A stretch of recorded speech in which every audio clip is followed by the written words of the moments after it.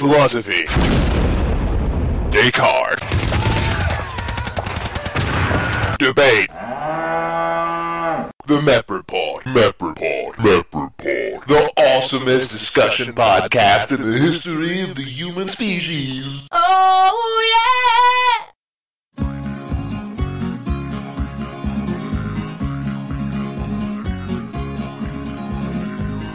Let me tell you of an interview with an old man emu. He's got a beak and feathers and things, but the poor old fella ain't got no wings.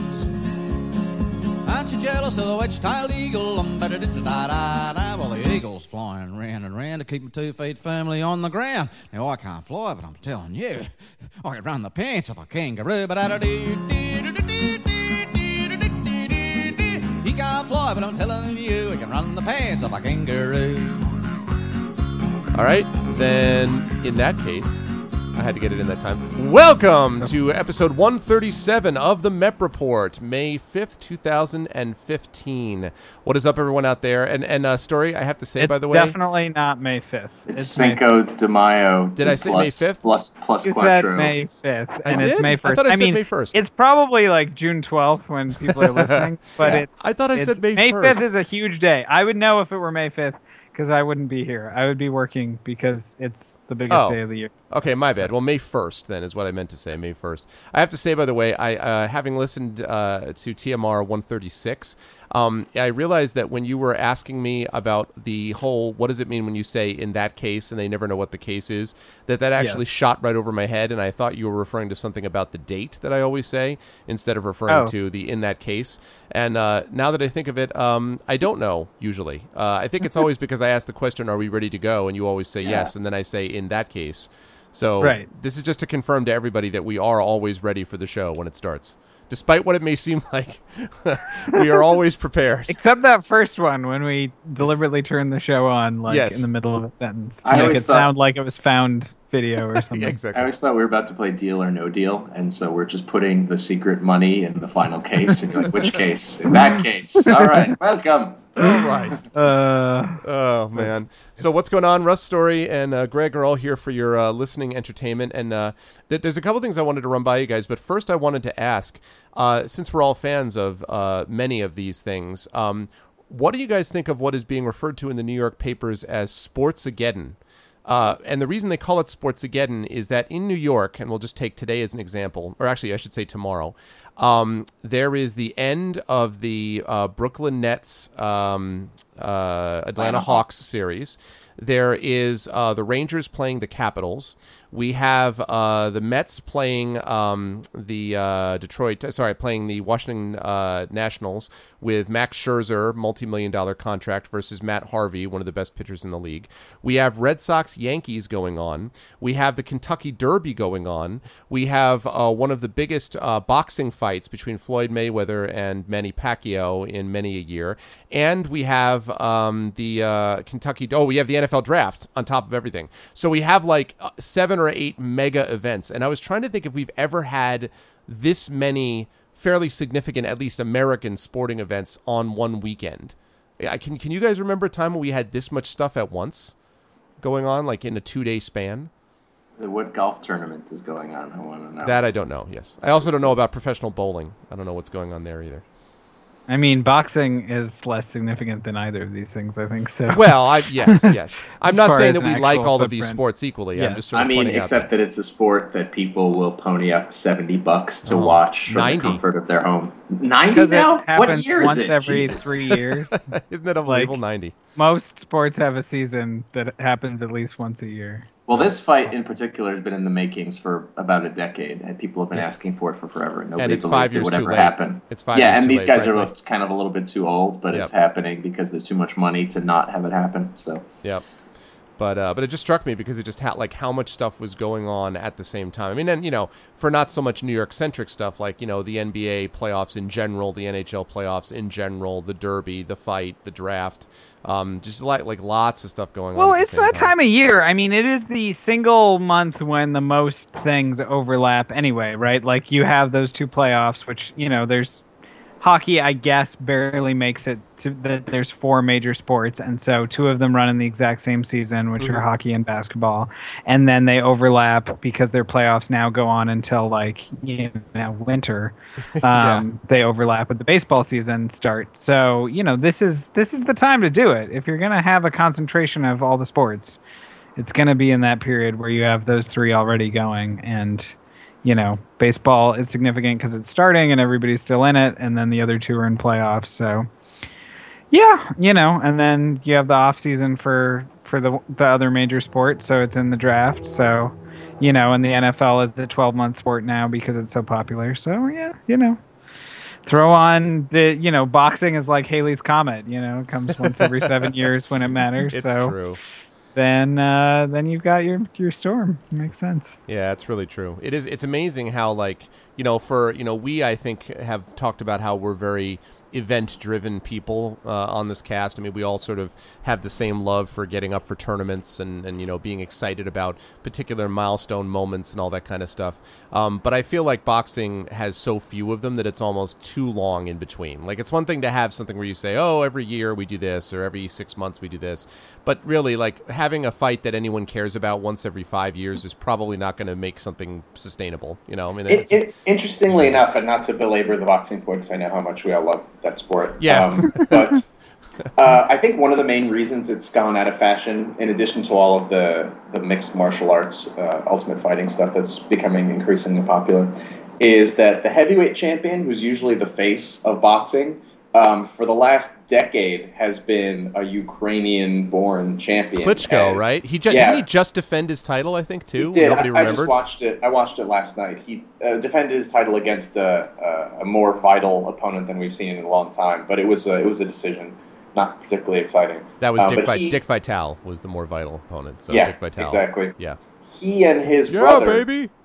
Both of the Klitschkos have held one portion of the heavyweight belt since the beginning of the decade. And so for American sports fans, this is sort of a thorn in their side that they don't like seeing this guy parade with the heavyweight championships all around the world, and not a single American champion can, come close to beating He this should guy. fight Putin. They should fight that. Putin on the back of a bear. That is like the best marketing idea ever. They should just be like, this is for Crimea. Well, speaking of which, gonna have one Vitaly match. Klitschko, who had a piece of the belt, who's Vladimir's brother, I think I'm getting this right. It might be Vladimir. I get them mixed up. Yeah. But he was actually the mayor of Kiev, and he actually played a pretty pivotal role in the peace negotiations during when the ceasefire happened between. There you go, Story. He's like, I will give you peace, or I will hit you with a right hook. How much would you pay to get into that match? The fate of an entire half country is on the line. And in point of fact, he was a major contender for the new president of the Ukraine, and him throwing his support behind Poroshenko was the linchpin that got Poroshenko to become the popular choice in Ukraine. This is amazing. That's awesome. See your fight of the century and raise you, my friends. That's awesome. Course, Everyone wants the fight of the century would have been if the two brothers would have ever agreed to fight each other for however much money for a share of the heavyweight title. God. But being rational people, they're like, why would we do that? No, we're not doing that. That would be pretty amazing, though. Like in the secret untold story of the way that he threw his support behind the other guy was that they secretly had a battle, like a secret battle, like Bloodsport style, somewhere in like some undisclosed location where Klitschko ended up losing. And it was all filmed by UV Bowl, who also, as we know, fights people that he doesn't like, as we've talked about on previous shows. You guys have a greater role in world peace than Muhammad Ali ever did. God, what exactly? Can I ask? What is the obsession with Russians and boxing? Like, I feel like there's an obsession there that goes even beyond the used to be American obsession, but Americans, like, you were just talking about the Klitschko thing, and I only happen to know that because I was literally driving past Madison Square Garden a few days ago, and I saw the big poster, and I'm like, oh, the heavyweight, fight, the heavyweight championship of the world was decided. I didn't remember that. I feel like the vast majority of Americans could not possibly care less anymore about boxing, But it seems like the Russians are still super into it, and I wonder, is that what Putin is feeding into with the whole riding topless in the back of a bear and all that stuff, or whatever that is? I think partially they're so into it is because they've been rampaging around with the United States traveling trophy for a decade, and we can't get it back, and they're just enjoying themselves, going, "Hey, you remember the sport you love so much? That's ours now." But then Americans are like, "I don't remember that. What was that sport again?" You're like, "Damn it! Why don't you care? Remember Rocky IV?" You're like, "No, I don't really remember." So we're relegated to rooting for like welterweight and super welterweight fights as like our big fights because that's where the best American fighters are right now. But it just doesn't have the draw. My dad and also the middleweight champion's another Ukrainian, or no, he's from Kazakhstan. Kazakhstan. Triple G.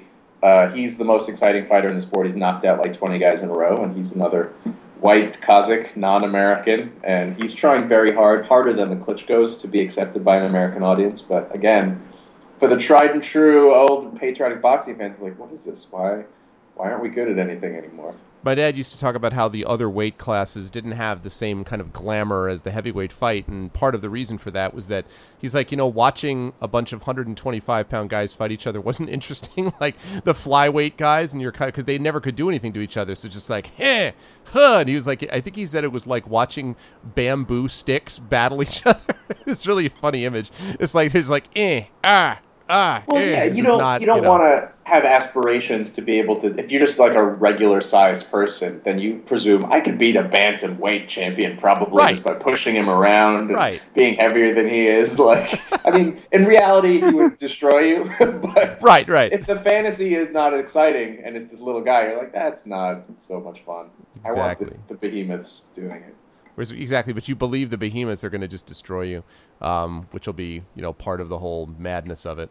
I think it's interesting you bring this up because, of course, we're actually recording this the day after the release of the Avengers 2 movie, Age of Ultron. I assume Story will not ever see this movie, but Russ, I'm doubting you've seen it yet, but you will at some point. I just came back from it. That's why I was okay.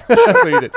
I see. I called this. I haven't had a chance to see it yet. But so speaking of behemoths, but it struck me that there's been this interest again. We've talked about sort of the rise of the superhero or the re-rise of the superhero, but I don't know if either of you, again, probably Russ hasn't seen the trailer for Superman versus Batman. Which is going to be... Excuse me, Batman versus Superman. I beg your pardon, yes, Batman versus Superman. Let's get it right. We ought to make sure we get it right the one time he'll actually be above Superman. Hey-oh! But it was funny because you watch, and it's Ben Affleck. Like, so you can imagine, it's like, so it shows Superman, and like, they're setting up like the fact that maybe we shouldn't trust Superman. And then you show Batman, and so you see Ben Affleck looking really angry and filled with rage. And then you see him wearing like this bizarre armored suit with these like glowing eyes, so he looks more or less like Iron Batman now. And the end of the trailer just has the words of him saying, "Do you bleed? You will." And I'm just kind of like, so we've reduced anything about the nuance of anything to simply, I'm going to angrily and in a low as possible voice from my robot bat suit say, "Do you bleed?" And that's what we're down to. Like, it really, we've reduced all nuance just to not just having people beat the hell out of each other, but to do so in suits of armor, and that's it. Hey, speaking of nuance, we just went to this experimental thing when we were watching Ultron called 4DX, which is not only, as far as Steph told me, it exists in like 20 theaters all across the country. In addition to being 3D, you also are sitting on seats that move and buck and sway. Oh, God. And like a ride. Yeah. It's like a 90-minute roller coaster, which everybody wants to do that. Don't they want a 90-minute roller coaster? And little wind This sounds like bursts Smell-O-Vision success. It is. It's exactly the parallel. Little wind bursts pop in your ears when things fly by, and they shoot fog at you. And in about 10 seconds, I was like, I want off this ride. I do not want to do this. Yeah, we are so in our 30s. I know, I'm an old man. But I was being, like, there were things poking me in the back during certain scenes. I don't want to be poked in the back while I'm watching a movie. Welcome, The I thing about believe. that is like you Yeah. lose trust, especially with it being experimental. You lose trust. Like at a certain point, it's like if the character dies, like what's gonna happen Exactly. to me? Is it gonna Like, pierce my back? Like, Yeah, I mean, like- is he going to get poisoned? Because that happens to superheroes. Just like, why do I feel nausea? Ugh. You know what I mean? And it began to hurt within the first 30 seconds of the poking my back, and I'm like, I cannot. This is the worst. Let's move. There's no way. I'm not even close to being able to sit through the first scene. And so we went out. You know, I talked to the manager. He gave us a refund for the difference and sent us to a regular old-fashioned 3D movie. In the theater Old-fashioned. next door. in which they only jump out at you, not actually attack you. I was going to say, I wanted him to be going to the oldest possible version, so it's like some guy with a player piano, like dun dun dun dun dun dun dun, dun, you know. They gave us a flip book of Ultron, the movie. Why are there noises coming from the screen? And then the piano's like, dun, dun, dun, dun, dun, dun, dun, dun, you know. And Like, so, in rewatching the first 2 minutes of the movie, which is all I could sit through in Smell-O-Vision 2015, I realized that I had remembered almost none of the things that happened in the first 2 minutes of the movie upon the rewatching. And I was like, that 40X is like Harrison Bergeron, the movie format, where there's so many distractions that like it almost doesn't matter what's on the screen because you can't ingest concentrate any on of it. this No. stuff. You guys No now way. understand where I'm at. You are overmersed. That's the term. Overmersed. You're not immersed, you're Completely. overmersed. Yeah. There was no chance I didn't even know. I was like, oh, the Hulk shows up. How could you miss the Incredible Hulk? And then you get punched in the back. Yeah.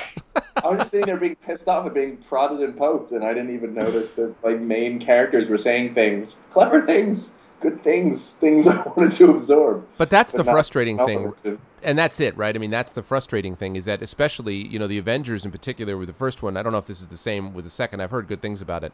But the first one was very, very well directed, well written, and there's a lot of nuance there, actually. A lot of the, you know, just it's well written script. And, you know, I can imagine just sort of missing it in the zeal to be like, you are there. And I'm like, God, you know what it is, too? I don't understand why filmmakers don't believe that people will continue to be immersed in the way that they have been for quite literally centuries, and that is with the power of the mind. Like, if you present a compelling enough atmosphere and setting and story, you will get them immersed. It's not like they're going to be like, listen, I don't feel like I'm there unless I'm being punched in the back. Like, they'll get there. Who was sitting there going, you know what, I want to be poked in the back? What person was like, I need this to really make my experience fit?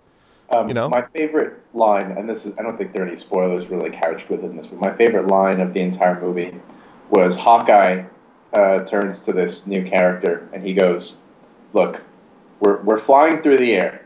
We're fighting robots. I have a bow and arrow. None of this makes sense. And I was like, that perfectly encapsulates this entire experience. That's funny. Good job. That's Joss Whedon for you. Yeah. That's funny. Well, I think people are in such a hurry. I mean, this I think is sort of true with almost all of our technology these days. Like you talk about shark jumping, like everyone is continually on the verge of jumping through the next threshold and the next threshold. Like I feel like websites like most often redesign themselves and take a step backwards these days of here's features you never knew you wanted because you actually don't want them and you're going to spend a lot of time looking for the features that brought you to this website in the first place. And like this happened with Poker Atlas, for example, where Poker Atlas became like unusable after being like a really great resource because they just changed everything around because it's like new design. Everyone wants new design because the technological landscape is such that everybody is terrified of being scooped by like whatever the next big thing is. But sometimes you don't need to be the next big thing. You can just like, as you say, tell a good story in a compelling way. But nobody really believes in talent or merit anymore, so they just want to have the technological scoop. Well, the funny thing is too, right? Like I think I totally agree with you, except I think that actually most people who are consuming this do actually believe in talent and merit. Like they wouldn't classify it as such, but if you put those people in front of a good movie that's well written as an example, they will be like, wow, I'm really compelled and amazed by this. Why? Because, I don't know, it just seemed like a really great story. I can't tell you how many times I heard that from students, from people that know. I just love the story. It was such a great story. I'm like, yes. I don't know, Greg. Like, IMDb, if that were true, IMDb wouldn't have Transformers 4 be the top-rated movie of all time right now. Yeah, but it's well. I mean, I would say two things to that. Number one, I think it's on different. I think it's on different levels, though. I mean, I think that people. I was joking, right? Okay, good. Yeah, I was perfectly willing to go with algorithm that. I was like, maybe you're right. arguing. I don't know. I just The whole point is. Okay, But that was did plausible, the deadpan. so therefore. I thought you were. I thought you were too right. hard there. Yeah, no, You guys I would have said- believed you. I was like, okay. No. It's like Shawshank Redemption followed by like The Godfather and Casablanca. Oh, okay, good then. Yes. So we're all in the same Even boat. now, even to this day. I mean, like more recent movies are slightly overrated, probably versus where they should be. But like none of them are in the genre. Like they all have the basis of good storytelling, very few special effects. Like and we know what's behind, these terrible franchise movies, which is not only the lust for profit, but now the lust for international acceptance. So they have to make a movie that is so dumbed down that a Chinese audience can watch it, and even if the translation is poor, the writing is secondary to the effects and secondary to the American movie making, bravado that's put behind the piece, and that's where they make half or more of the money for these things, which is why in Ultron there was like a major scene that happened in either a Korean city or a Chinese city, because that's going to play for half of the audience that watches this movie. They're going to look forward to a news commentator saying something they understand. So it's kind of a globalization sort of dumbing down effect of all of these franchise movies, is that they all have to be applicable to everyone, and in that way they're good for no one. But though, I'm not convinced though that these things have been dumbed down in the same degree. In a lot of ways, a movie like, again, the first Avengers was a lot less dumbed down than other action movies of its ilk. And you could say the same thing about something like, I think the Batman trilogy with Christopher Nolan was actually very, very good storytelling. I don't know that I would agree that it's dumbed down, and I think those movies still did a phenomenal. In fact, had The Dark Knight Returns, not been marred by the Colorado shooting incident, which would really impacted its first weekend, it already did a tremendous thing, tremendous work at the box office, and internationally did phenomenally. But it would have done even better in the American market were it not for that little, that significant sort of financial hiccup at the very beginning. I mean, let alone what the actual human cost was. Yeah, it was also a terrible movie, though. That was The Dark Knight really Returns? that was like a really disappointing end to what was like one of the only superhero series that I could actually sit through, because it was pretty good. I like The Dark Knight because they Nolan to the end, because the end was Nolan. Because Christopher Nolan to the end of that movie, unnecessarily. Just the end. I feel like most of the movie before was sending the message that Occupy Wall Street is evil, and then Evil. it finished with a terrible ending. So Ooh, that wasn't my read. I got the opposite. that was very much my read. No, yeah, Bane, who is the villain? Yeah. It's hard to miss who's the villain and who's the hero, right? The villain is basically Occupy Wall Street, and he actually but he's doing it for utterly manipulative reasons, though, without getting them to focus on the actual reality. And in fact, Gordon and the rest of them acknowledge that they haven't paid nearly enough attention to the class systems in the city to begin with, which Bane was able to exploit. I think it was very clear that Bane and his movement was a mockery of the kind of socialist Occupy Wall Street movement that had just preceded the movie's release. But I mean, mockery. I thought that was pretty clear. I didn't get that at all. I mean, that was very much what I got out of it. I mean, I definitely agree that it's obviously playing into it. I did not at all see it as a mockery, though. I thought it was pulling on the point. I was pulling on the impact of those movements. I didn't think it was mocking those movements. Well, I just thought it was Nolan saying, "Here's what happens if you allow revolutionaries to tear down your institutions and put up kangaroo courts in their place. This is what you're going to get." Oh well, I mean, yeah. I guess. I mean, the kangaroo court part is probably true, but I don't know that was an attack per se on Occupy Wall Street. Anyway, I agree with you guys. My view is that Batman Begins was my favorite of the three, actually. And I thought that Dark Knight was very good. I thought Dark Knight Returns was the weakest, but I still thought it was solid. But I definitely, it was too long for one thing. And I thought it was the weakest. But I don't know. I mean, I guess what I would say, though, is that, or for example, the X-Men, the first X-Men movie directed by Bryan Singer, is another movie that was not dumbed down. In fact, you could make a pretty significant argument that it was aiming awfully high for a movie that I would argue started the new trend of well-directed superhero movies, where they didn't keep going back to the same crappy, directors they had time after time, but they actually had to reach a little bit and go, because if anyone told you 15 years ago, who should we get to direct a superhero movie? Let's make it the guy who directed The Usual Suspects. I don't think that would be the first person that you came up with in your mind, but it was a great choice. Just like Nolan with Memento and everything else was a good choice for that next series. So, I don't know. I mean, I feel like, I take your point overall, but I don't necessarily think, I guess what I'm saying is I don't know that audiences want this stuff dumbed down the way that the people producing it for them think they do. I don't think audiences are clamoring for stuff to be easier. I think they're clamoring for good movies regardless, and maybe they don't run out and protest that the movie wasn't smarter or something. But I feel like the fact that they go out, Inception, which I don't think you could argue was a dumb movie, was a very significant box office hit, a huge box office hit, despite the fact that if you sold it... As we've talked about, needless action sequences. But is that what sold it, do you think? You think that sold it, though? I don't think it sold it at all, but I think that what the trend that Russ is talking about trying to be everything to everyone, made that a significantly worse movie. I think that could have literally been one of my 5 favorite movies of all time, but it was just disjointed with all of these stupid action sequences in it that didn't make any sense. And it lost some of its intellectual rigor because there was just now your slam bam interlude for no reason.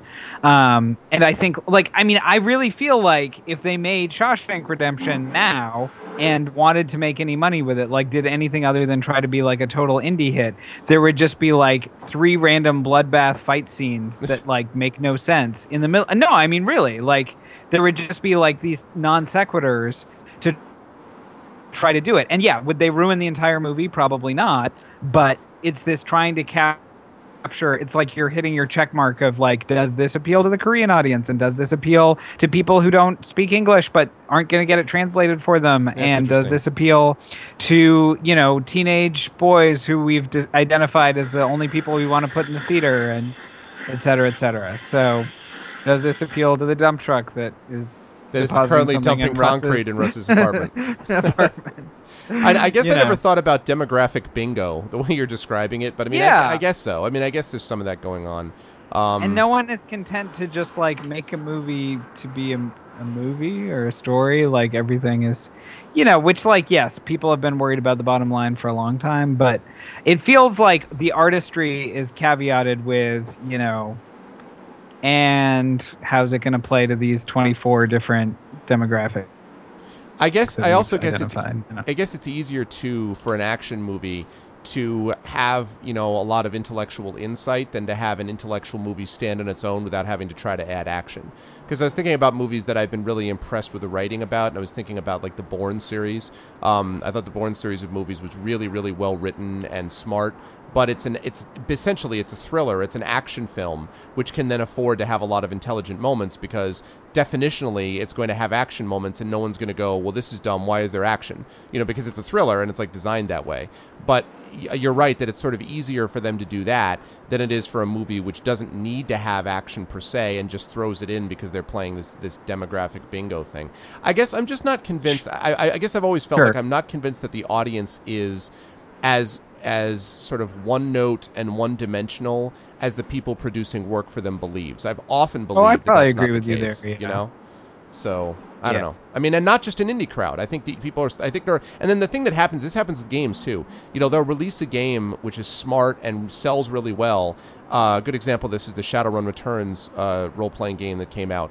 And they were like, wow, this sold a ton and it was a huge success and everyone likes it. And that they're like, wow, see? And the company's like, and then all of a sudden they have this brain fart and it's whatever the heck that Adam Sandler movie is with 10 first dates or 100 first dates, whatever it is, where the woman keeps forgetting 50 first dates. And so the very next day they come up, they're like, all right, let's make another action game. And you're like, wait, what about an RPG? That'll never sell. And you're like, what? I just showed you that it's sold. It's they keep forgetting that people do like things where they're intellectually challenged also. Well, people are afraid of work, I think, is a lot of what this comes down to. No, it really is. I agree with you. These things are hard. It's hard to write a smart script that's good and is compelling and actually, it's a lot more work to appeal to people who have their brains turned on and keep them entertained and interested than it is to appeal to people who don't have their brains turned on or aren't looking for that. And it just goes explodey. And it's what would be cool if Mount Rushmore blew up. Yeah. And then, like that's just easier. So people are not, I it's don't not think really they're an era where people are looking for Sorry, taking the I'm hard just road. getting down some script ideas while you guys. Oh, yes. I was going to say, make sure you get the nuance, the Rushmore nuance of the explosion. There has to be nuance of like which face blows up first. And I'm like, oh wait, they already did that in Superman. They redesigned the That had, Rushmore like, 12 faces times, to look bro. like the Kryptonians. No, yeah, it's kind of that thing. Well, I mean, maybe you're right. I had never thought about it in that exact way, but I don't know. I'm glad to see that there are still some movies that can survive in an independent way without having to make those compromises. But yeah, it's been interesting to see that. As we were talking, I was clicking over to look at a couple other things, and I noticed I had bookmarked my novel, and I was going to tell you guys that my first novel, The Third Sign, I am about to sell the last copy that I possess. And that means that the only copies which remain, which are readily available for purchase, are on Amazon. And you'll be happy to know that they start at $229.02. Yeah. Wow. So I was like, a collector's item. exactly. I'm like, I wonder why this is. Oh, so now people can be like, where can I get your novel? I'm like, well, you can pony up $230 and you can see where that goes from there. And the most expensive clocks in at, let's see, $435.06. Jesus. That's used. That's used, by the way. That's used. Wow. Yeah. Are you selling yours just for fun and profit, or like why are you getting rid of your last copy? I know. Well, You because need a new because I mortgage had a or couple something, left. and you're selling. Yeah, exactly. Not at that price. I mean, I have one. I basically have I have these two books that I'm selling to two viewers of mine for my Twitch channel, and then I have one that happens to be water damaged. I have one water damaged copy remaining, and that's it. Besides, You're selling obviously, it my for own personal 350 copy. or something. Say again. Okay. You're selling that for $350. Right, exactly. That's $758. Yeah. I actually had Yeah. one of the folks who bought it wanted a copy. I had two water damaged copies, and they wanted one of the water damaged ones. And they were like, I'd even pay extra for it because I'm strange. They're like, I feel like I'm reading like some grimoire if I read one that's damaged. Well, they're hoping. I mean, if this is becoming a collector's item, they're hoping it becomes like the Error Honus Wagner card, right? It's like Yeah. I got the special water damaged one with actual water from the author's apartment. Yeah. Like that's no, seriously. I'm maybe actually so. completely I mean, serious. You know what we need to do with this, Greg? What's We that? need to leverage this to bring value to Mepcoin. yeah. How much That's Bitcoin would the you backing spend? for Yeah. Bitcoin. That Yeah. Finally.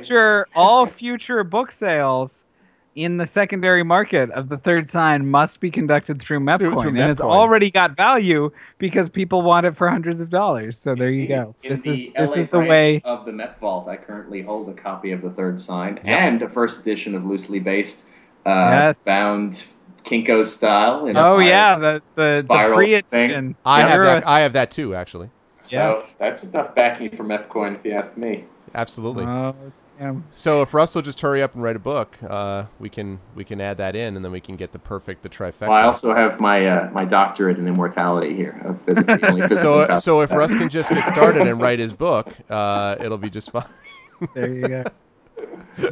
Yeah, I mean, you have your doctorate already. You should just get to work on Indeed. the second treatise on immortality. Yeah. Hey, speaking of my doctorate and new projects, I've actually just launched a brand new website with a friend of mine. Ooh, what is it? It's called YouTuberReview.com. And basically, the notion is that YouTube has been completely taken over by these Let's Play videos, which are basically people recording them. And Greg is obviously well familiar with this phenomenon, Yes. which is people recording themselves playing a video game either on YouTube or to a live audience with Twitch like Greg does. And so I've noticed, I mean, these are wildly popular, like insanely popular. The most Yep. popular dude on YouTube who does this has more subscribers than Lady Gaga, than President Obama, than anyone you can name. He's the #1 most subscribed channel with like 38 million subscribers, I think. And that's what It's PewDiePie. It's PewDiePie, right? Yeah. So Oh, we've PewDiePie. decided that since these people feel that they're woefully under-respected and under-covered, that we're going to be a high-level media outlet that covers these people and writes articles about That is the things most they do. meta thing I've ever I heard was in my just entire thinking life. that. I'm like, meta. Russ, I'd like to point you to Arvin Eleron YouTube channel where you can find some really compelling. Yep. As soon as you get a few Stuff. million subscribers, Greg, let me I've know. got when you- 312. Come on, I'm working on it. I got 3,000 Twitch followers. That's closer. But yeah, especially the articles that I'm writing under the pseudonym Dr. Laser Falcon are all intended to be like above the pay grade of anyone who would be watching these videos, who are typically like 13 to 17-year-olds. And so I'm writing these like very highfalutin analyses of these idiots playing video games and talking about it. I'm it's actually one of the most fun things ever. I'm on the site right now, so let me just give you a little bit of a sample. sample. It was with great skepticism that I undertook a viewing of Fong and his compatriots, Moose Snuckle, Weldcat, a Germanic flavor of Vanos regular I Am Wildcat, and Daithi Denagla, as they narrated a playthrough of Call of Duty Zombies, a spin-off of 2008's Call of Duty's Worlds at War, which featured a hidden zombie level. This all happened in their video, Pot Zombies. The Vanos quartet proceed to bunker themselves as they prepare for a Nazi zombie blitzkrieg of their U-Bahn-based bunker. Shortly after the first wave, Daithi goes all Billy Pingram on the group. It's only a Pilgrim. 2-hour... Pilgrim. Billy Pilgrim. Billy Pilgrim. Didn't I say that? Billy Pilgrim. Pingram. I said Pingram? No. Yeah. Pilgrim. Sorry. You said Pingram. Billy Roll Pilgrim back. on the group. It's only a Back the tape, 2-hour people, you know Autobahn what jaunt from U-Bahn to Dresden and becomes unstuck in time. Anticipating a time-space descent to Tralfamador and beyond, he cries "Wah! Wah!" to his compatriots who find this amusing as he has just acronymed the game's title, quite the meta-statement for an accidental time traveler. And on it goes from there. So that's that kind of speaking. I mean, that's that kind of Russ, high-level writing. In 1 year, when this is caught on and becomes successful, I will start a site which reviews the best of your reviews. Yes! And then the circle will be complete. And he will call it YouTuberReview.com. Exactly. No, YouTuberReview.com/org. It actually has occurred to me that a side project or for this particular blog might be me doing an actual Let's Play video of somebody else's Let's Play video of just commenting on them commenting on a video game and just filling in the gaps between Mystery Science 3,000 meta. Wow. So that could happen also. Oh my gosh, I love this. I love everything about this. So I want to ask about some of your fellow writers. You've got Moonshine and then Princess Snuggle Bunny. Yeah, these are some of the best writers that coverage of Let's Play video genre has to offer. So There are many of these guys. 3 of the 4. I was going to say, where some of the best is classified as only. God. what can I say? It's a new field. Of my generation watched videos of people watching videos of people watching videos. Well, I mean, we talked about this, right? Like, this is the problem. There does come a point, right, where we just get so far away from any actual content that started everything that we just fall off the end of the building because there's nothing left to build on, right? I mean, there's a certain There's point. a reason we haven't met the aliens. It's meta game Meta. playing. This is almost related to what we're talking about. I listened to this amazing Tim Ferriss podcast last night. All of his podcasts are amazing. I'm a huge advocate of what he does. But he was interviewing this ethnobotanist doctor who studies the effects of psychedelics and who is into microdosing, which is taking very, very, very tiny amounts of these substances and seeing what effect they have on regular, everyday life. And Tim Ferriss was relaying an anecdote about these people that he knew in his life who'd taken massive amounts of LSD and psychotropics and had really burned out and could not communicate with other people, could not connect with other people anymore. And the doctor explained this phenomenon using the analogy of, it's like in a photography class, if you take a double exposure, you have twice the amount of information, but it's harder to decipher what the picture is. And then if you do a triple exposure, you have 3 times the amount of information, and it's a complete gobbledygook mess, piece of garbage that is useless. And so he argues that that is the fault of doing all these things, or perhaps of doing a video based on a video based on a video based on a video. That it all becomes meaningless very quickly. Oh, my I goodness. can see it. Yeah. I can see it. But not yet. I don't think this is meaningless yet. I think there's value in the coverage of the game. So, Oh, my goodness. Well, the market will decide, right? The people, the people will vote with their addled brains. Sure. It is funny to hear people actually talk about the impact of a lot of these sites, the Uplays and obviously the Twitch stuff. and are often continue to be bemused by the fact that people are interested in this. And I don't mean as in the old man get off my lawn, or why would anyone watch that nonsense?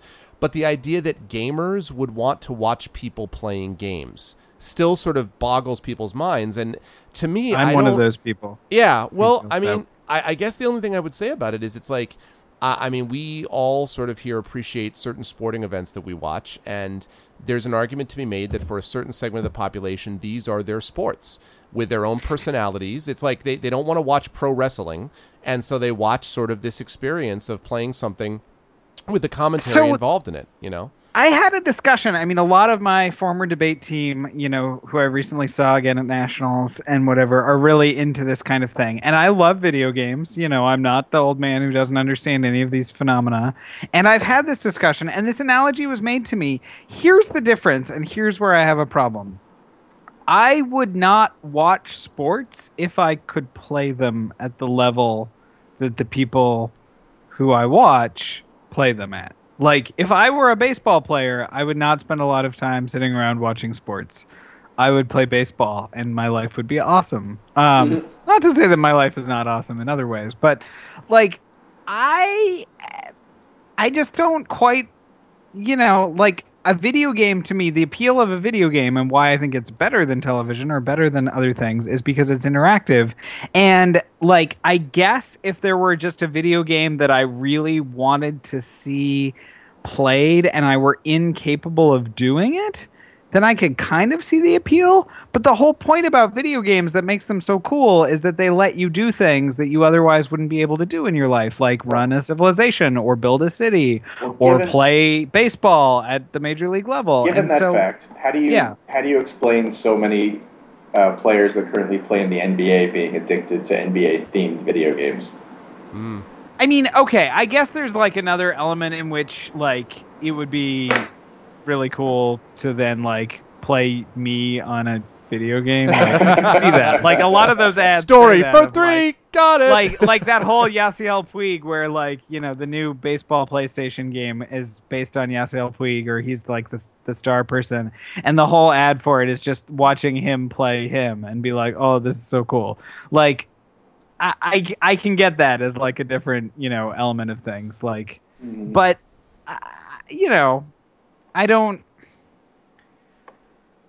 I just don't. But that's different. Like, I don't know. That's also different because that's not watching. Like, that's having that interaction experience, right? And that's getting to like immerse yourself still more in the interaction to a certain extent. So let me actually add two bits into the mix, because what your reaction is precisely the bemusement I was referring to. Like, it's exactly what people say. So I cut you off. I think there's two. No, not all. That was really good. So there's two things that come out of it for me. The first is that a lot of the people who watch also like to play, right?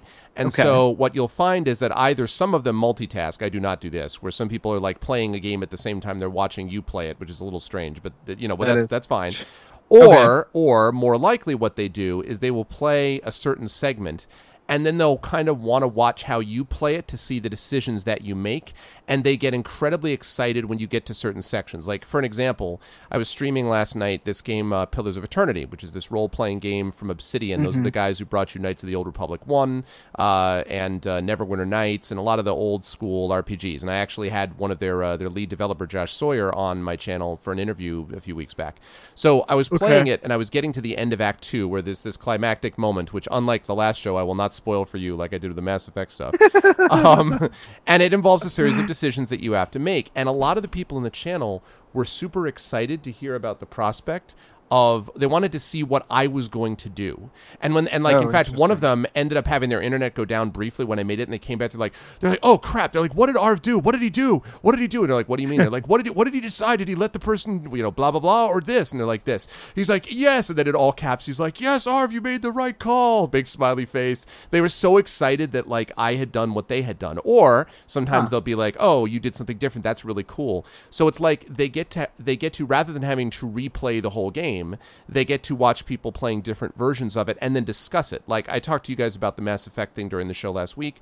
That is exactly the kind of thing. At the end of my playthrough of Mass Effect, I had this probably close to an hour-long discussion with the many viewers on my channel about the ending and about what we thought about the choices and if it was a cop-out or if it was really quality and what that all meant. And like they were really into it and talking about like what they thought about it and what the experience was like for them.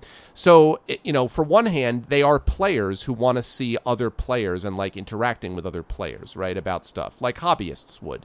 So that's part of it. The other thing I would think, and here's where Greg gets into his optimistic, we'll all get alongside. I think in fact, I'm convinced of it. These people, all of us, want community. I think they love the interaction, and this is the foundation for that interaction. In fact, I had a guy this morning, who sent me a message thanking me for for doing the stream and saying, he's like, I'm an older gamer, I'm in my 40s, and he's like, I really am grateful to you that you run a channel that's intellectual and fun and supportive, and everyone, it's a really great community. And he's like, and I also feel like I don't have to be embarrassed. He's like, if you, who have a career and you're a family guy and, family man and whatever, if you can like play these games and have fun with them and not feel embarrassed, he's like, I don't have to feel embarrassed either and feel like I can't tell anyone else that I'm doing it. So there's a real sense, I think, of the community aspect, which is where the chat part comes in. That to me is the genius of Twitch. It's making an incredibly effective and intuitive chat system part and parcel of the game. If you just have the game by itself, it doesn't work. In fact, they added a new feature about, I guess, 5-6 months ago called Theater Mode, where you can click on it and it basically full screens it, where you can see the game in this sort of like widescreen window to the left, but then the chat window is moved in a way that you can still see that very clearly on the right. So you get a larger window of chat of the game, but you have not lost chat, which is what you need to have, according to Twitch, to be able to really interact with it that way. So I think community is so part of it is players who play, want to see other people play, but also I really think community is a big part of it, and they want to connect along the lines of something else they love, which is, in this case, video games. If otherwise it would be model trains or, I don't know, unicycle riding or whatever, right? Like in this case, video games is sort of like the context for their community. So, yeah. Yeah, and I guess, hearing you talk about it and hearing you talk about a lot of these games, like, I cannot remember the last time that I was really into, I guess it was Thief when I was in college, but, like, I almost never spend a lot of time playing, like, basically, like, unidirectional games, like games or linear games, I guess you could think of them as being, of like a game that has a starting point and an ending point and like fixed points that happen along the way. So I guess if it's something like that, then it's a journey that sort of is similar, and the story that you tell, makes more sense than, like Civilization and SimCity and Minecraft and those kinds of things that are just totally open-ended are almost all of the games that I like. It's those and sports games, which sports games, most of them are pretty open-ended, that you can play several seasons and make trades and transactions and other decisions that sort of make it unique. And at that point, like, watching someone else control those kinds of open-ended games that you could do whatever you wanted with, I feel like you'd have to like really like the person individually to care that much about what their decisions are. But if it's more linear, then I can kind of understand it being more like an experience that you're going through together. So that makes more sense. And definitely the personalities can carry a lot of it. Definitely the personality makes a difference at a certain level. And then there's also the other side, which is the sort of esports crowd that watches these people just because they're so freaking good. And like those people watch it because, like the League of Legends players, they watch them because they could never be that good. I'm not interested in those kinds of games, so that doesn't matter to me. But like for those types, that's a whole different ball of wax. But I have to say, yeah, and I guess that's where the sports analogy comes in, where it's like if you appreciate the strategy of something and it's happening at a much higher level than you're capable of, then, that makes sense. Those kinds of games leave me pretty cold, but I can, I agree with you. I can imagine there being like a competitive type of game like that I liked and was not very good at. I just like, I don't know, would I really love to sit around and watch people like playing Dark Age of Camelot at a really awesome level? I don't think so. I think I just want to play at my crappier level. Sounds good to me. Sign me up for that. But I mean, they did make those kinds of videos didn't they? I guess I never watched them. They were available. People would do like their raid groups or their 8v8 groups and whatever, and it just was like, it just made me want to play. I was like, this is boring because I'm not getting to control it. I want to go. And those are huge. I mean, like those are a big thing. Obviously, World of Warcraft is a big thing. Dark Age of Camelot is a big thing. I have to say that, you know, since you brought it up, Civilization is also a huge game on this. So is City Skylines, which is like it's what SimCity should have been, the last SimCity. That is hugely popular. Minecraft is hugely popular. So I mean, there's definitely that surprises me. Yeah, like Minecraft is arguably the single most popular game that people watch other people play. In fact, I'll take a look at it right now. I'll tell you guys, I'm looking at my mobile app, and right now the games that are listed as the most popular ones right now are League of Legends 1. League of Legends is always 1, so that's, you know. Counter-Strike Global Offensive is 2. That's usually up in the top 4. Hearthstone, which is like Magic Light, that's up there as well. Yeah, everyone's been trying to get me to play Hearthstone. So. It's kind of, I've played it. It's okay, but it's very much like, it's like Magic it's dumbed down Magic, honestly. So then there's Rust, which is sort of a kind of the flavor of the month. It's came out a while ago, but it's sort of a flavor of the month zombie game that people are into lately. Defense of the Ancients, which is basically like another League of Legends style. That's always popular.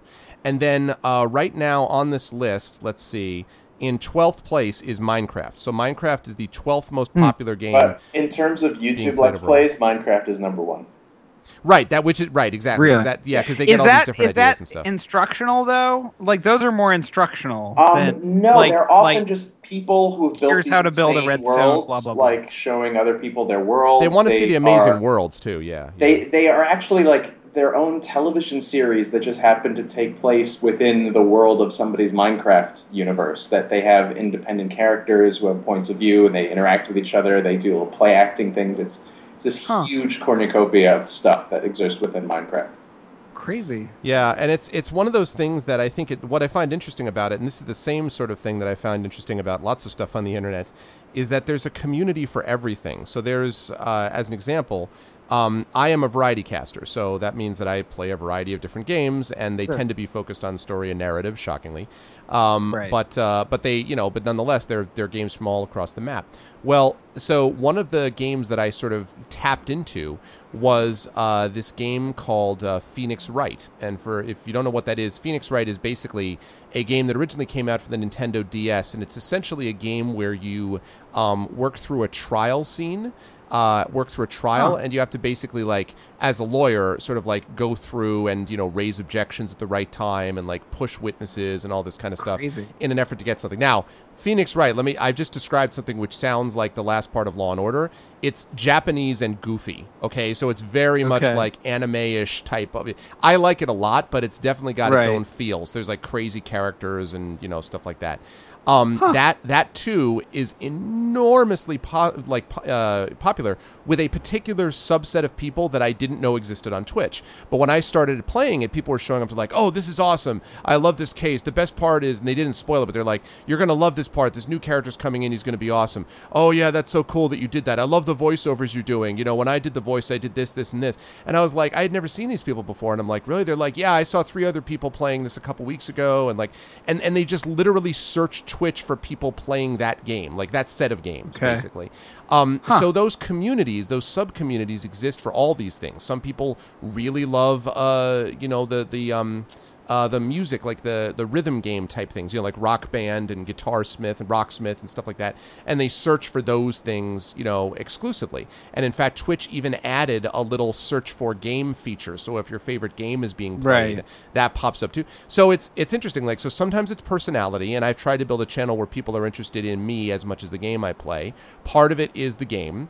And part of it is this community of people and how they sort of interact with each other. The speedrunning community is a huge one. People love speedrunning games, and they love watching people go for, and that's, you know, they're going for world records and stuff like that. Achingly boring and unfulfilled lives that have no human interaction that need to be filled by the voice over the earbud cord, which is the only thing that ties them to wanting to live. Yes, which I mean, it does occur to me there is a deep yearning of the soul that does seem to come out in some of this. Of like, I mean, but yeah, people want to connect, and I think you can look at that optimistically as Greg does, or pessimistically as Russ does. But so that part, I don't know. It just seems like a slightly strange place to look to connect, but I get it. Yeah, I can see it. I mean, yeah, if you deeply love certain video games, like it's certainly a better, easier entree to connection than a lot of other things that could be out there. So it makes sense. And the internet, of course, has made this ubiquitous too, right? I mean, like there are. Sure. I mean, if you ever go on to, like, for example, Sons of Sam Horn, which is the Red Sox blog.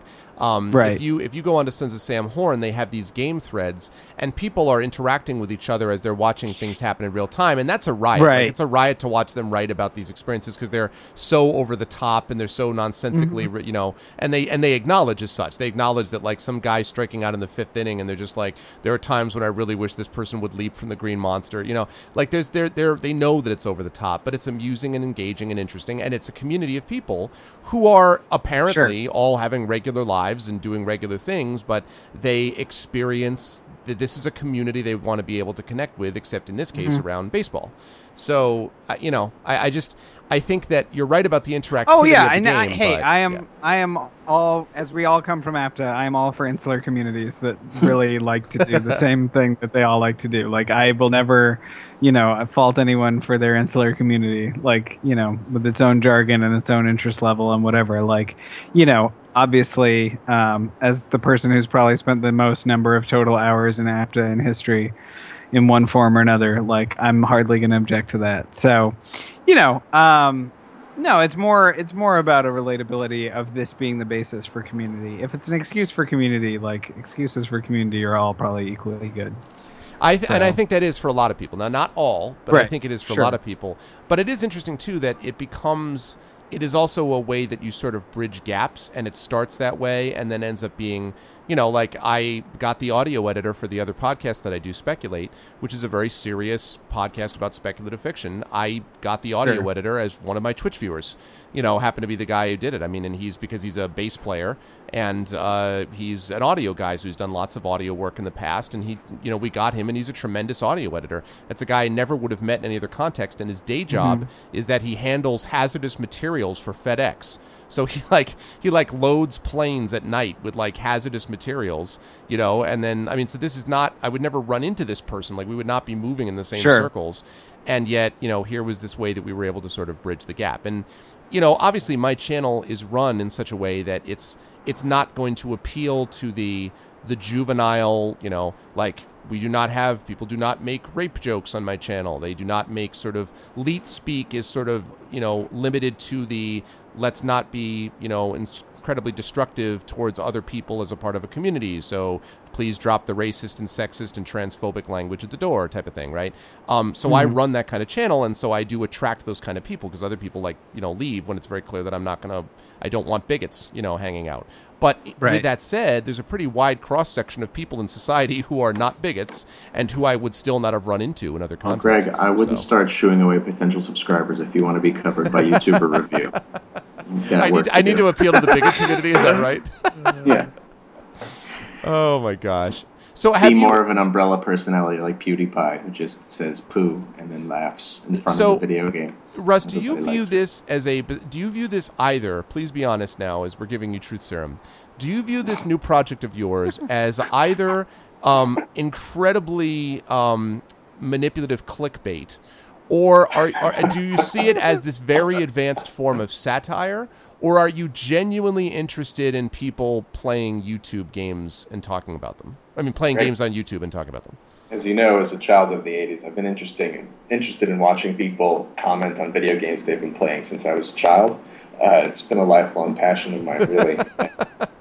Only now have I really developed the world sense that I need to appropriately commentate and communicate about what the subtext is, what's going on underneath the surface. It's the man meeting the moment, really. Young geniuses just pour into these titles that we all love so very much. Yep. And it's mostly. No, it's definitely man a moment. I was like, are you running for president? Yeah. What's going on? And furthermore, so is it satire? Is it satire, or is it just? Well, I mean, look, we decided let's make a website that people will want to read, regardless of who we are. We have nothing to do with it. And so then the question becomes, well, now that we're doing this, how can I entertain myself while I'm doing this project? So that's really Okay. two main motivations. So what has the early response been to this project? We launched today officially. So Okay. What has the response been in the last 12 hours? Yours, Greg. What's your response? I am moved to response. tears by this thing, and I am so drawn to it. So okay, it's a nice looking site. Thank you. Look, it's totally an experiment because given that I know that the demographic that, for the most part, is subscribing to PewDiePie is like 13 to 17, and that they literally won't understand much of what I'm writing about. And I find that interesting. I'm like, would they try to learn about, can I add to their education in writing these highfalutin articles about something they think that they like? Will they try to learn more? Probably not. Can you? Probably Will you? not. But You know? I'm interested to see if it does anything. Of course, you realize what the actual end game. The first sign that you're reaching a particular critical mass of interest will be when you get offered, probably I would guess from Wesleyan, but it might be McFarland, to write some academic treatise based upon what you've seen, under the mistaken assumption that you really are interested academically in the what's going on in this sort of world. That's going to be the first step. They're going to ask you to write some sort of theoretical constructs and stuff that kind of describe this because they have this vague sense they want to appeal to the cool kids while still being academic. So that will happen at some point if this goes well. You'll know when you start getting when they ask you to do a TED Talk. It's too bad. I literally was going to say it's too bad you already have your doctorate because this would make a hell of a doctoral. I checked that box years ago. I checked the box.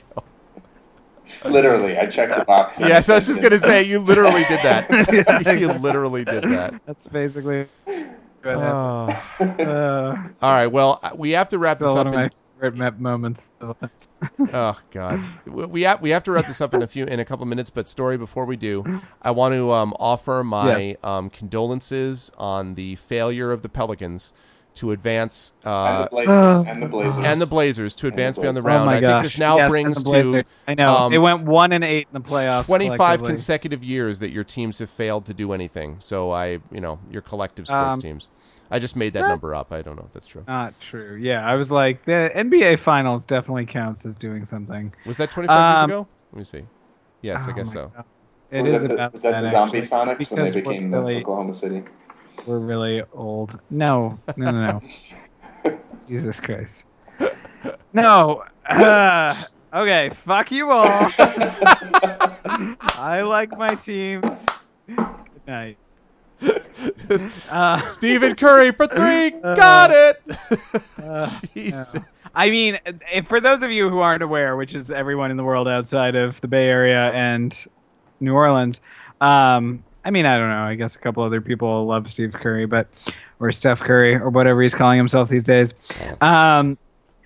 Yeah, the Pelicans had a 20-point lead in Game 3, which was their first home game. Were you there at that one? Oh, it was there. I was there. I was watching it. Oh. I don't miss Pelicans games anymore. We actually just got season tickets. That's amazing. And for getting season tickets, we got all these cheap playoff tickets, which we then sold the extras on StubHub. So we were paid $170 to go to both playoff games. Amazing. It was awesome. So anyway, I also, for another time when we have more time, have thoughts on how to speculate. My new speculative sideline career is becoming a StubHub ticket reseller. Nice. Yes, but because there's real money to be had there but real risk too. It's like its own form of poker that's slightly riskier, I think, but I'm not sure. But possibly more consistently lucrative. Anyway. So this all happened. So the Pelicans literally had a 20-point lead with 8 minutes to go in the game and blew it to overtime and then fell apart in overtime and lost. So, and that was Game 3 where if they could have held court, and then if they had just beaten the Golden State Warriors by 20, the amount of momentum swing that would have been really impressive. But instead it was blowing a 20-point lead, and then they basically didn't show up for Game 4. It was really heartbreaking. It was really sad. And in fairness, they really blew it to Steph Curry, who's one of the best players in the game. I mean, it was just him by himself. Shots, to be fair, even that 20-point lead, they had blown 17 points of it, they still had a chance to make 2 free throws to make it a 4-point game with like 7 seconds, which would have put it away. But Anthony Davis, who is an incredible player in his own right, missed the first free throw of 2, and then Steph Curry still had to make one of the most ridiculous 3-pointers of the entire season, where he would like literally add 2 Pelicans, like actual Pelicans, in addition to like because they use those when needed. Yeah, exactly. Just like flying at him out of nowhere. He was in the corner. He had already missed 1 3, and this was the second 3 with like 0.8 to go, and 2 Pelicans like flying, screaming at him, and like while he was falling out of bounds into the second row. Like seriously, just go look up Game 3. Wall's story is like I was about to say, poking him everyone in the stadium is like screaming and dying and throwing eggs. Like it was one of the most totally ridiculous. It was a ridiculous shot. It was ridiculous. It was ridiculous also because because he missed the first one. So the first shot he misses, and you're like, okay, and this happens all the time. He misses a shot, you throw it out there, then he gets a second shot, and then he misses the second one, and maybe it's close, but like he misses the first one, sets up for an impossible, ridiculous shot, which is like kablam, nothing but net. And you're just like, what? Yeah. Like he's like, and it's like every Steph Curry 3 that goes in, which like is no rim, nothing but a perfect swish, like is on just a beeline every single time. It's just ridiculous. So I do he's still good at basketball. He's an amazing player. I do have to say this, and by the way, and I don't know, I mean, I'm sure it's frustrating, but at least you don't have to feel like it wasn't a foul call. I mean, like he just made an incredible shot. Like, I mean, it wasn't like he just cheated his way. He flopped and they gave him 2 free throws, or he had to hit some amazing shot to do it. No, I mean, it's definitely like, I mean, yeah, when it's one of those things. I mean, one of the things I always liked about being a sports fan in the Pacific Northwest is that like you have very civil fans which like Russ hates about fans like this in the West because he thinks it means that people don't care, but it's just that people are good people and good sports. So, like, if someone makes a great fielding play in Seattle against Seattle, like the Seattle fans will clap because it's an impressive play and it's great. And I really love that about Northwest sports fans. So it's one of those things that, like, while people were frustrated and like booing the other team and whatever else, like some of the reactions to some of the plays that Steph Curry would make, it was just kind of silence. It's just like, well, that's an amazing shot. Or people would just sort of shrug in the stands and look at each other and be like, well, he's a damn good basketball player. Like, what are you going to do? Right. Like if he's going to do that, then he's probably going to beat us, and he probably deserves to. And like, okay, like it reminds me of there's nothing you can do about that, It reminds me of just better. It reminds me of a story of being at a UConn game many, many years ago. I had season tickets for the UConn Huskies many years. This is like the early 90s when I was going to college there. And it was at the Hartford Civic Center, and they were playing Pittsburgh. And I remember watching them playing Pittsburgh. It was a game that they would ultimately win, but there was this one game that the guy from Pittsburgh hit to send it in overtime. And this guy who was because you'll know this story now, when you get to be a season ticket holder of anything, you get to know the people around you. Like you get to know when they go, and when they don't come, you're hi, who are you, and all that stuff, right?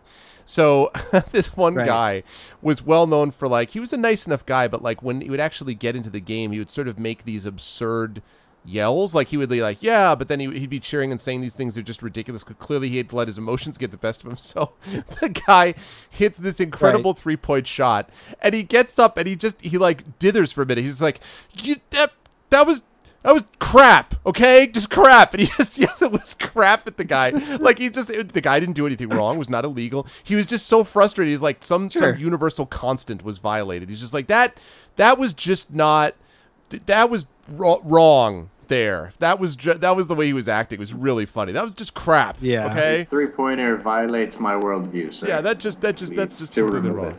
Although I will have to say, since we have inside knowledge of this story, I am going to point out that Russ will agree with me here. There is one of the three of us who was well known for heaving up 3-pointers from many places on the court and saying, and I quote, "It's there," and then watching as it would be drained with nothing but net.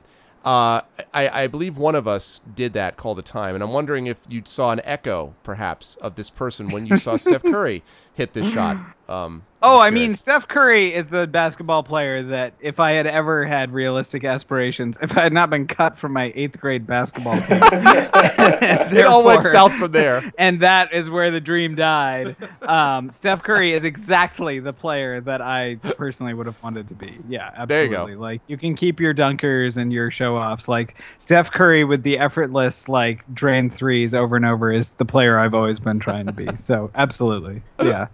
No, which is part of why I can't get that upset, because it's just kind of like, I mean, what is there about the Steph Curry story that you don't like? Like, he went to a small school that was obscure and took them to, like, greatness. Like, he drains threes. He's, like, a modest guy. Like, what can you possibly The part that I don't like is that he's a legacy, so that he grew up with his dad being in the NBA, which made things, a lot easier than for a random person. Yes, but then he like grew into his like 6'1" frame or whatever. Like, I don't know. Like, I mean, sure, yeah. That's always something that's frustrating me about like the future of coaching and broadcasting. Both things that at one point in my life I aspired to do, and it's like, nope, there will never again be a coach or a broadcaster who didn't play, and that's like just kind of sad, because I feel like baseball especially has like a long line of like really phenomenal like stewards of the game who are broadcasters who didn't happen to play, right? But still love the game as much as people who played it, but will forever be locked out once Vin Scully, Vin Scully and his ilk die. And I mean, you can definitely have like crappy players that end up going. I mean, like that can certainly happen. Like, I mean, sort of nothing players, as opposed to people like, that often happens. Like Joe Torre.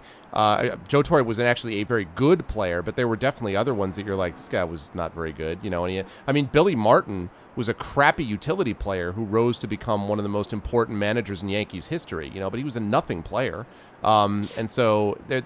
but he was still, I mean, a nothing player is still being in the top, like, half of 1% of, like, the world. Yeah, I get it. Yeah. Picked up a baseball. Yeah. Like, yeah. No, I get that. Yeah. So, it's still not you and me. That's I agree. But that, I have to say, dear MEP listeners, as we've come to the end of an hour, that is in your hands. You can make Story a coach again. It's up to you, and it starts with your liberal use of MEPcoin. If you want to figure out a way to get Story to be a coach, how are they? This is gonna be a long shot. I want to see the trail of paths that lead from MEPcoin to me being Major League Baseball. I want you to be a coach. Now, I can't promise you're going to be a manager, but I want to get to some place where you're coaching a team, and then I want MEPcoin to be part of the trail. If you can make Story a coach of a team, even for a brief period of time, I have a feeling he would give up a whole lot of his MEPcoin to you. I'm just going to assert that he would do that. I'm pretty confident that he would do that.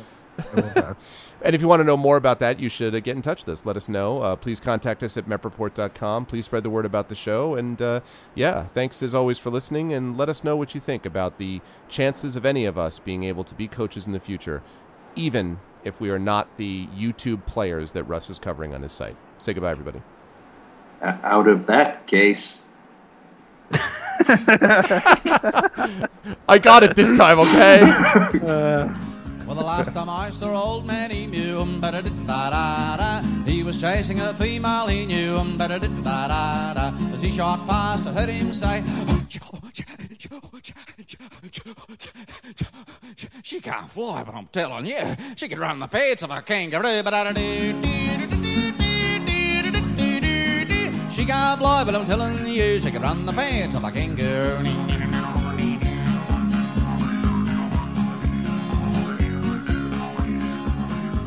Well, there is a moral to this ditty, Thrush can sing, but he ain't pretty, Duck can swim, but he can't sing, nor can the eagle on the wing. Emu can't fly, but I'm telling you, he can run the pace of a kangaroo. Well, the kookaburra laughed and he said it's true.